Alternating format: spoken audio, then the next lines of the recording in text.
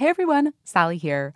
While we, of course, cover history on this show, we also know what's going on now. And probably, like many of you, we were swept up in the Barbenheimer craze this past week with the movies Barbie and Oppenheimer coming out at the same time. Yesterday, we released a new episode about the history of dolls and how we got to Barbie in the first place. And today, we are re-airing our Season 1 episode on the real story of Oppenheimer and the first atomic bomb test in Los Alamos. Think of it as our version of a double feature. Enjoy. History This Week, July 16th, 1945. I'm Sally Helm. It happened within a millionth of a second. In the New Mexico desert, at 5:29 in the morning, in the center of a bomb. A plutonium sphere contracted, then exploded. It was silent at first, but hot and unbelievably bright. One witness wrote, "It was like being at the bottom of an ocean of light. We were bathed in it from all directions. The light withdrew into the bomb as if the bomb sucked it up. Then it turned purple and blue and went up and up and up." Someone else described seeing a violet column thousands of feet high. Another wrote, "For a fleeting instant, the color was unearthly green." Then, finally, came the sound. A crack and a rumble like lightning and thunder. The assembled scientists could see and feel and hear. It worked. They had just detonated the world's first ever atomic bomb. Today, the Trinity test in New Mexico marks the beginning of the atomic age, a terrifying new phase of human history. I think historians in the future will look back and see that one of the key events that happened, if not the most important event in the 20th century, is the detonation at Trinity site and the use of atomic weapons. How did scientists create what was then the most powerful weapon of all time? And how did the bomb's existence forever change not just war and diplomacy, but our sense of what human beings are capable of?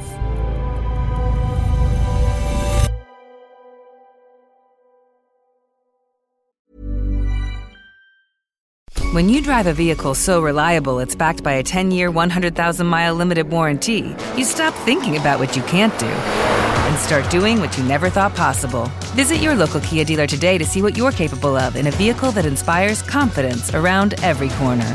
Kia, movement that inspires. Call 800-333-4KIA for details. Always drive safely. Limited inventory available. Warranties include 10-year, 100,000-mile powertrain and 5-year, 60,000-mile basic. Warranties are limited. See retailer for details.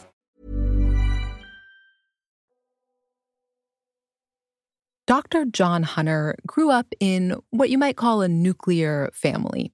My father worked for the Air Force after World War II and worked in bases that stored nuclear weapons. So we had photographs of atomic bomb blasts on our TV room wall. So as a kid, I thought everybody had that in their TV room. But he never talked about what he did because it was top secret. So once I became a historian, I thought, what was my dad doing? Hunter ended up diving deep into atomic history. The story begins with one of the smallest things in the world. Going back to the Greeks, there was this idea of an indivisible piece of matter, an individual unit of matter, and it was called an atom, which means indivisible. Scientists since then have thought, well, what happens if we split it? If you have an indivisible thing, someone will try to divide it.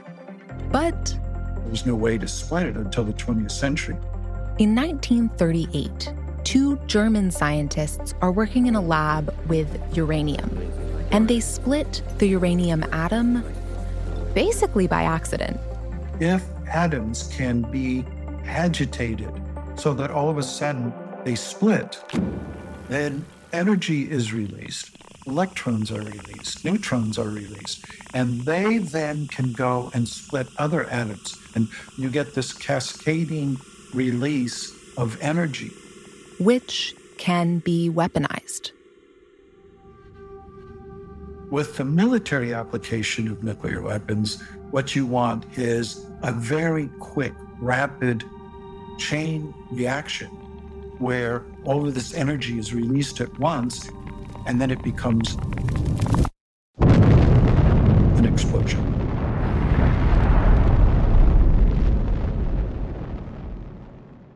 It's 1938. World War II has not officially begun, but the Nazis are in power in Germany. And the news that 2 German scientists have split the atom, that spread through the nuclear physics world like a forest wildfire. And there was a quick realization that if the Nazis were able to convert that release of energy into a weapon, it would be an incredibly powerful weapon. Physicists everywhere are talking about this. And a few of them in the US decide we have to get the government to pay attention to this. So they draft a letter. The letter's written by several refugee scientists who have escaped the growing Nazi juggernaut, and they're concerned that the Nazis will get the atomic bomb first. The scientists want to make sure that their warning will be taken seriously. And so they convince a very famous refugee scientist to put his name on the letter, Albert Einstein. Einstein signed it, saying to President Roosevelt that this was a promising area of research, especially in regards to military weapons. So FDR, once he got Einstein's letter, thought, well, okay, this is interesting, and we'll throw a little bit of money at it. But the United States wasn't in war yet. So there was no real sense of urgency. Splitting the atom was still primarily of interest to physicists. But then, in December of 1941, the Japanese Navy attacks Pearl Harbor. Hello, NBC. Hello, NBC. This is KTU in Honolulu, Hawaii. We have witnessed this morning a severe bombing of Pearl Harbor by enemy planes, undoubtedly Japanese. After Pearl Harbor, there was, of course, a rapid mobilization. The atomic bomb was one of these research projects that was being fast-forwarded to help win the war. The project gets a new name, the Manhattan Project. The initiative is technically headquartered in Manhattan, at least at first. But if spies went to look for this Manhattan Project and went to Manhattan, all they would find is an office. The real work was done in other places around the country.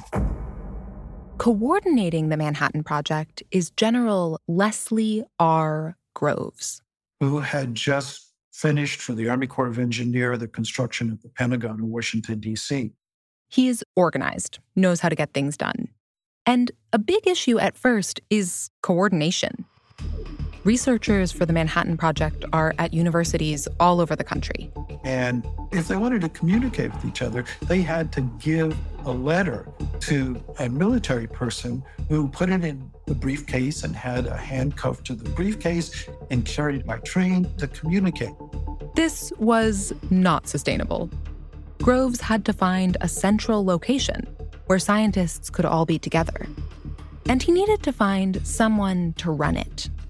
Talked to different physicists around the country, traveled around the country interviewing them, and he finally picked a man by the name of J. Robert Oppenheimer. Oppenheimer was a nuclear physicist in California. He'd been born in New York City to German Jewish parents, and he was known as a brilliant scientist. One of the great stories about Oppie, that's his nickname, is that he wrote a letter to the New York Geological Society, And it impressed the society so much that they invited him to come give a lecture.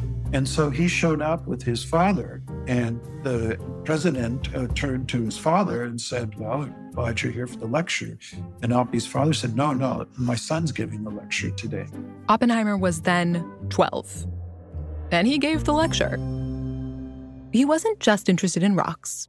Over the course of his life, he was an avid reader, dabbled in poetry, but eventually settled on theoretical physics. Hunter wrote a book all about Oppenheimer, so he spent a lot of time trying to get to know him through the archive. And still, there's some things I don't understand about him. There's just some really kind of puzzling parts of him that don't fit together. He was charismatic. People came away having a conversation with him, just saying, wow, this man listened to me and got me, and we had a wonderful conversation. On the other hand, he also could be socially awkward. He didn't suffer fools very easily and could easily make you feel very, very stupid. He was a difficult man to understand, but he was an effective leader and a great physicist, and he ends up being the perfect person to head up the Manhattan Project. One of his first jobs is he needs to find this centralized location, a place for the top-secret Manhattan Project research to happen. It had to be away from the population center because they didn't want a scientist working on the Manhattan Project to bump into a colleague and say, hey, Joe, what have you been doing? It's safer to avoid big cities for a lot of reasons. If an accident happened, well, there would go half of Chicago. So he's looking for someplace isolated. But also, it has to be someplace that would attract people to come here. Oppenheimer is going to be recruiting tons of people to join him. In some cases, they'll bring their families. So he's like, we should pick someplace beautiful. And he knows just the spot. Oppenheimer had spent a lot of time in New Mexico, knew the area. And so by the fall of 1942, they had chosen Los Alamos as the place for this central laboratory. Los Alamos is surrounded by mountains. It's on the site of a volcano that blew up 1 million years ago. It's also practically uninhabited. At this point in 1942, there's a boys' school there and about 200 residents. And Oppenheimer starts recruiting scientists to come to Los Alamos. Well, when Oppie approached somebody to say, I'd like you to come to this place, I can't tell you where it is, but I can tell you that this is very important for the war effort.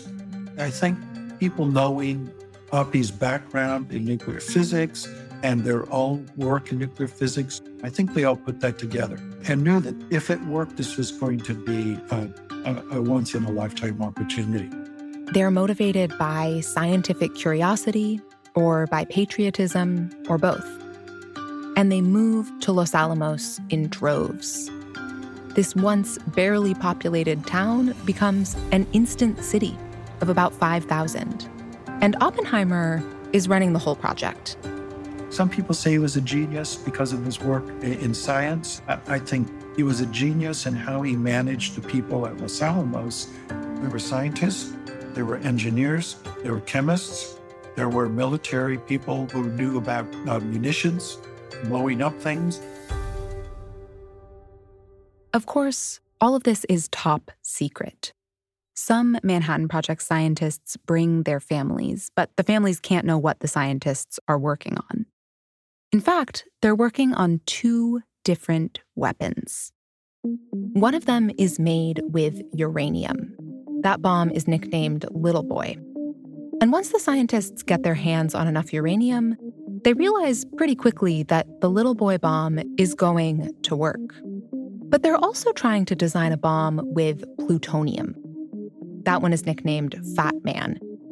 And it's giving them a lot more trouble.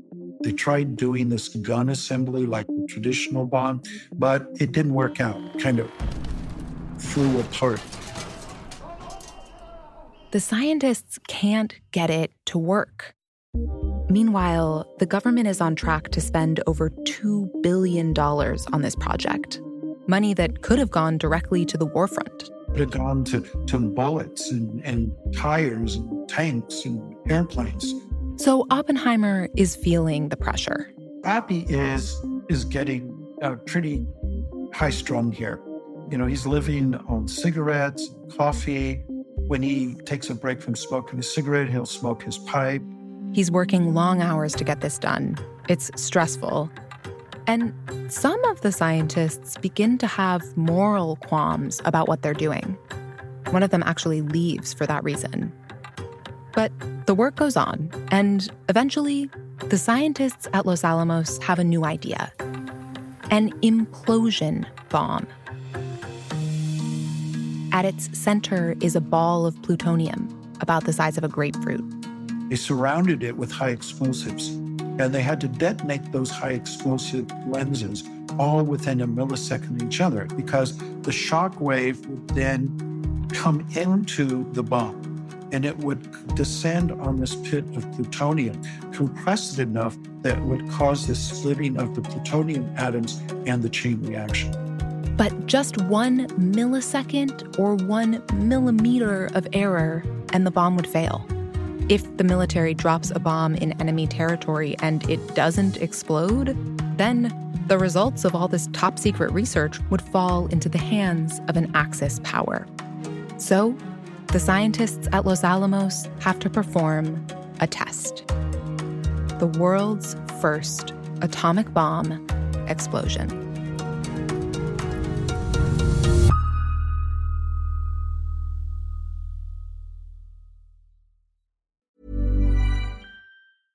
Imagine the softest sheets you've ever felt. Now imagine them getting even softer over time. That's what you'll feel with Boll & Branch's organic cotton sheets. In a recent customer survey, 96% replied that Boll & Branch sheets get softer with every wash. Start getting your best night's sleep in these sheets that get softer and softer for years to come. Try their sheets with a 30-night guarantee. Plus, get 15% off your first order at bollandbranch.com. Code BUTTERY. Exclusions apply. See site for details.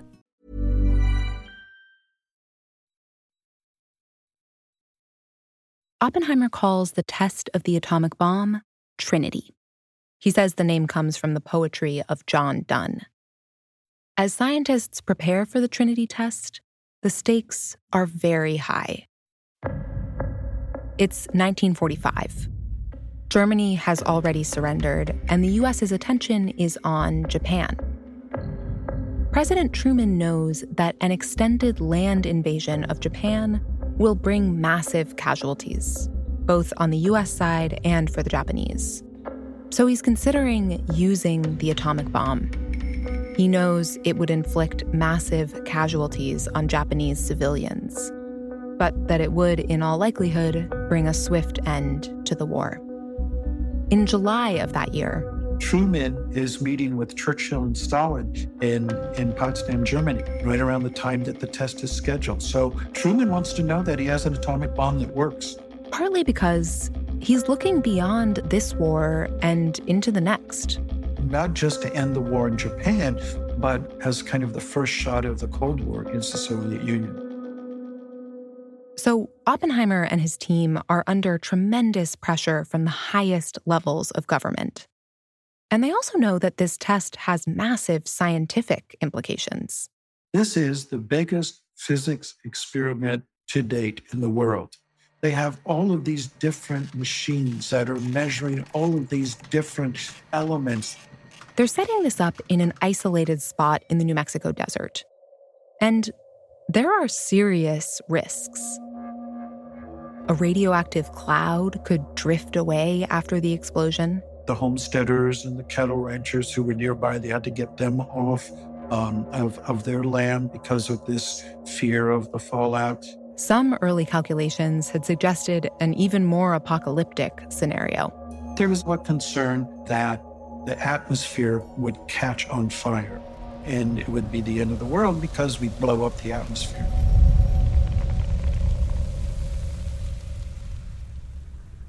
Wow. And then somebody redid the calculations and figured out that a decimal place was placed wrong or something. And so they dialed that worry back.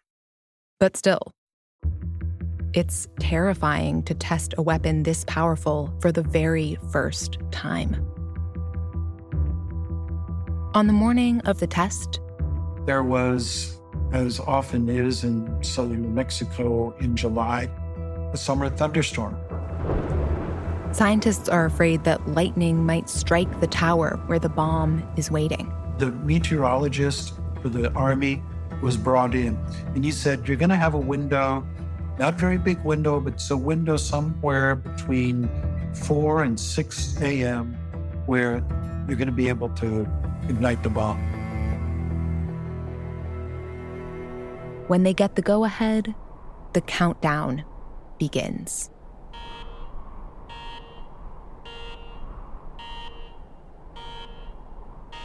And then at 0, of course, the bomb detonates. It implodes, chain reaction happens.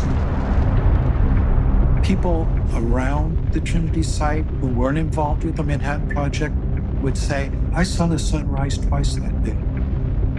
It's amazing how quickly the explosion just envelops. I've seen photographs of this huge explosion, this huge cloud of dust and colors, the yellows, the reds, the purples. People experienced the atomic explosion in Arizona, in Texas, in Mexico. People were thrown out of their beds. The official explanation was that an ammunition depot exploded and nobody was hurt. The public isn't allowed to know about it yet, but the atomic bomb worked. Oppenheimer at first is relieved. Nearly 3 years of intense work have led to success. But then one of the scientists came up to him and said, well, now we're all sons of bitches. Another scientist said that he felt that at the end of the world, what he saw that morning is what the last person would see. Later, in 1965, on an NBC special, Oppenheimer famously says that when he saw the bomb, he thought of a line from the Hindu text, the Bhagavad Gita, spoken by the god Vishnu. Now I am become death, the destroyer of worlds. I suppose we all thought that, one way or another. This was a new, powerful, destructive force that had been released on the world, just like this god of the Hindu religion is poised to destroy the world at a moment's notice. Some of the scientists had started to try and reverse course.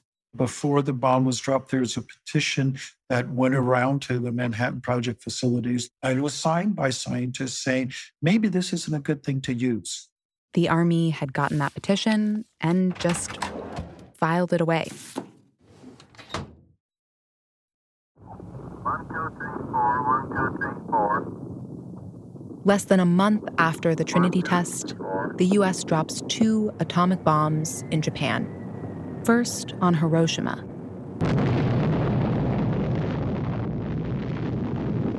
"8:15 in the morning found a 400-pound bomb with a destructive force of 20,000 tons of TNT mushrooming up over the stunned enemy city. To the frightened inhabitants, the end of the world had come." And then Nagasaki, 3 days later. The bombs kill well over 200,000 Japanese people, mostly civilians. The aftermath in Hiroshima and Nagasaki is devastating. 2 cities obliterated, families destroyed. People can hardly wrap their heads around it. And J. Robert Oppenheimer in 1945, he hasn't yet fully reckoned with how he feels about Truman's decision to drop this bomb that he helped create. I think by this time he's stepped back and he's just, it's out of his hands. The military just took it and then did what the military felt they needed to do to end the war. Attention, the peoples of the world. World War II is about to come to its official closing. We're on the Pacific Fleet flagship USS Missouri in Tokyo Bay, for the signing of the surrender of Japan. As Truman had predicted, when World War II ends, the Cold War takes shape, and atomic weapons take on a whole new role. They build up in stockpiles during the arms race between the US and the Soviet Union. Oppenheimer watches this with mounting horror. In the early 1950s, the US develops a new nuclear weapon, the hydrogen bomb, which is 1,000 times more powerful than the bombs that exploded over Hiroshima and Nagasaki. He started saying, maybe we shouldn't be doing this. He wrote an article for the Foreign Affairs magazine that said, we're like two scorpions in a bottle. We're going to kill each other. Oppenheimer's views are increasingly at odds with the government, and he comes under fire. He's had leftist politics his whole life, and he basically gets accused of being a spy during the McCarthy era. By the way, most historians now agree that he wasn't one. It's a complicated story, but he lost his security clearance. After that, he was a changed man, and he then refused to comment about atomic affairs after that. He said he didn't have the clearance, so he stepped back. But he was the conscience of scientists. Late in his life, Oppenheimer tries to think about what science should be, how it can be harnessed for good. The nuclear age that he helped usher in had brought about unspeakable horror in Hiroshima and Nagasaki. It also brought fear to a generation of people growing up during the Cold War. Though Hunter does remind us that it's about more than just weapons. It's about nuclear medicine. Nuclear power plants generate electricity, about 20% in the United States, up to 70% in France. I also think that there's a possibility that nuclear weapons, if used in anger in the future, if used in war against countries, could lead to the end of human history. Perhaps the most profound legacy of the Trinity test is the way that it has changed human psychology and our perception of ourselves. Before Trinity, it was only gods who could destroy humans, destroy the world. Now that ability rested in the hands of humans. And I think that's a fundamental shift in our consciousness, that it's something that we can do to ourselves. As Oppenheimer said, I have been asked whether in the years to come it will be possible to kill 40 million American people in the 20 largest American towns by the use of atomic bombs in a single night. I am afraid that the answer to that question is yes. I think the only hope for our future safety must lie in a collaboration based on confidence and good faith with the other peoples of the world.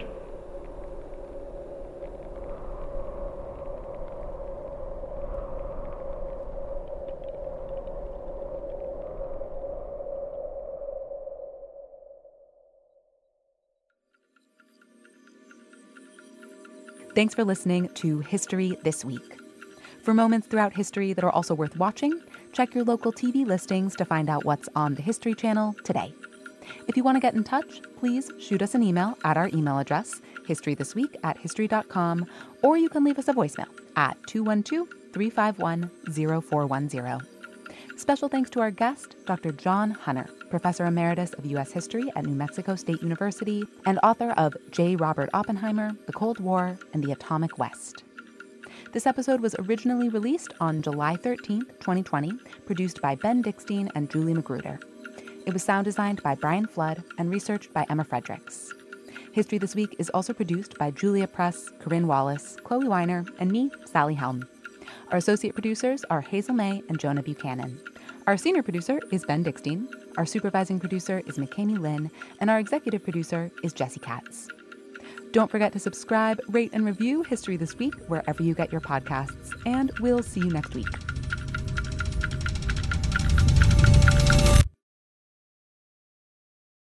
Copyright 2023 A&E Television Networks, LLC. All rights reserved.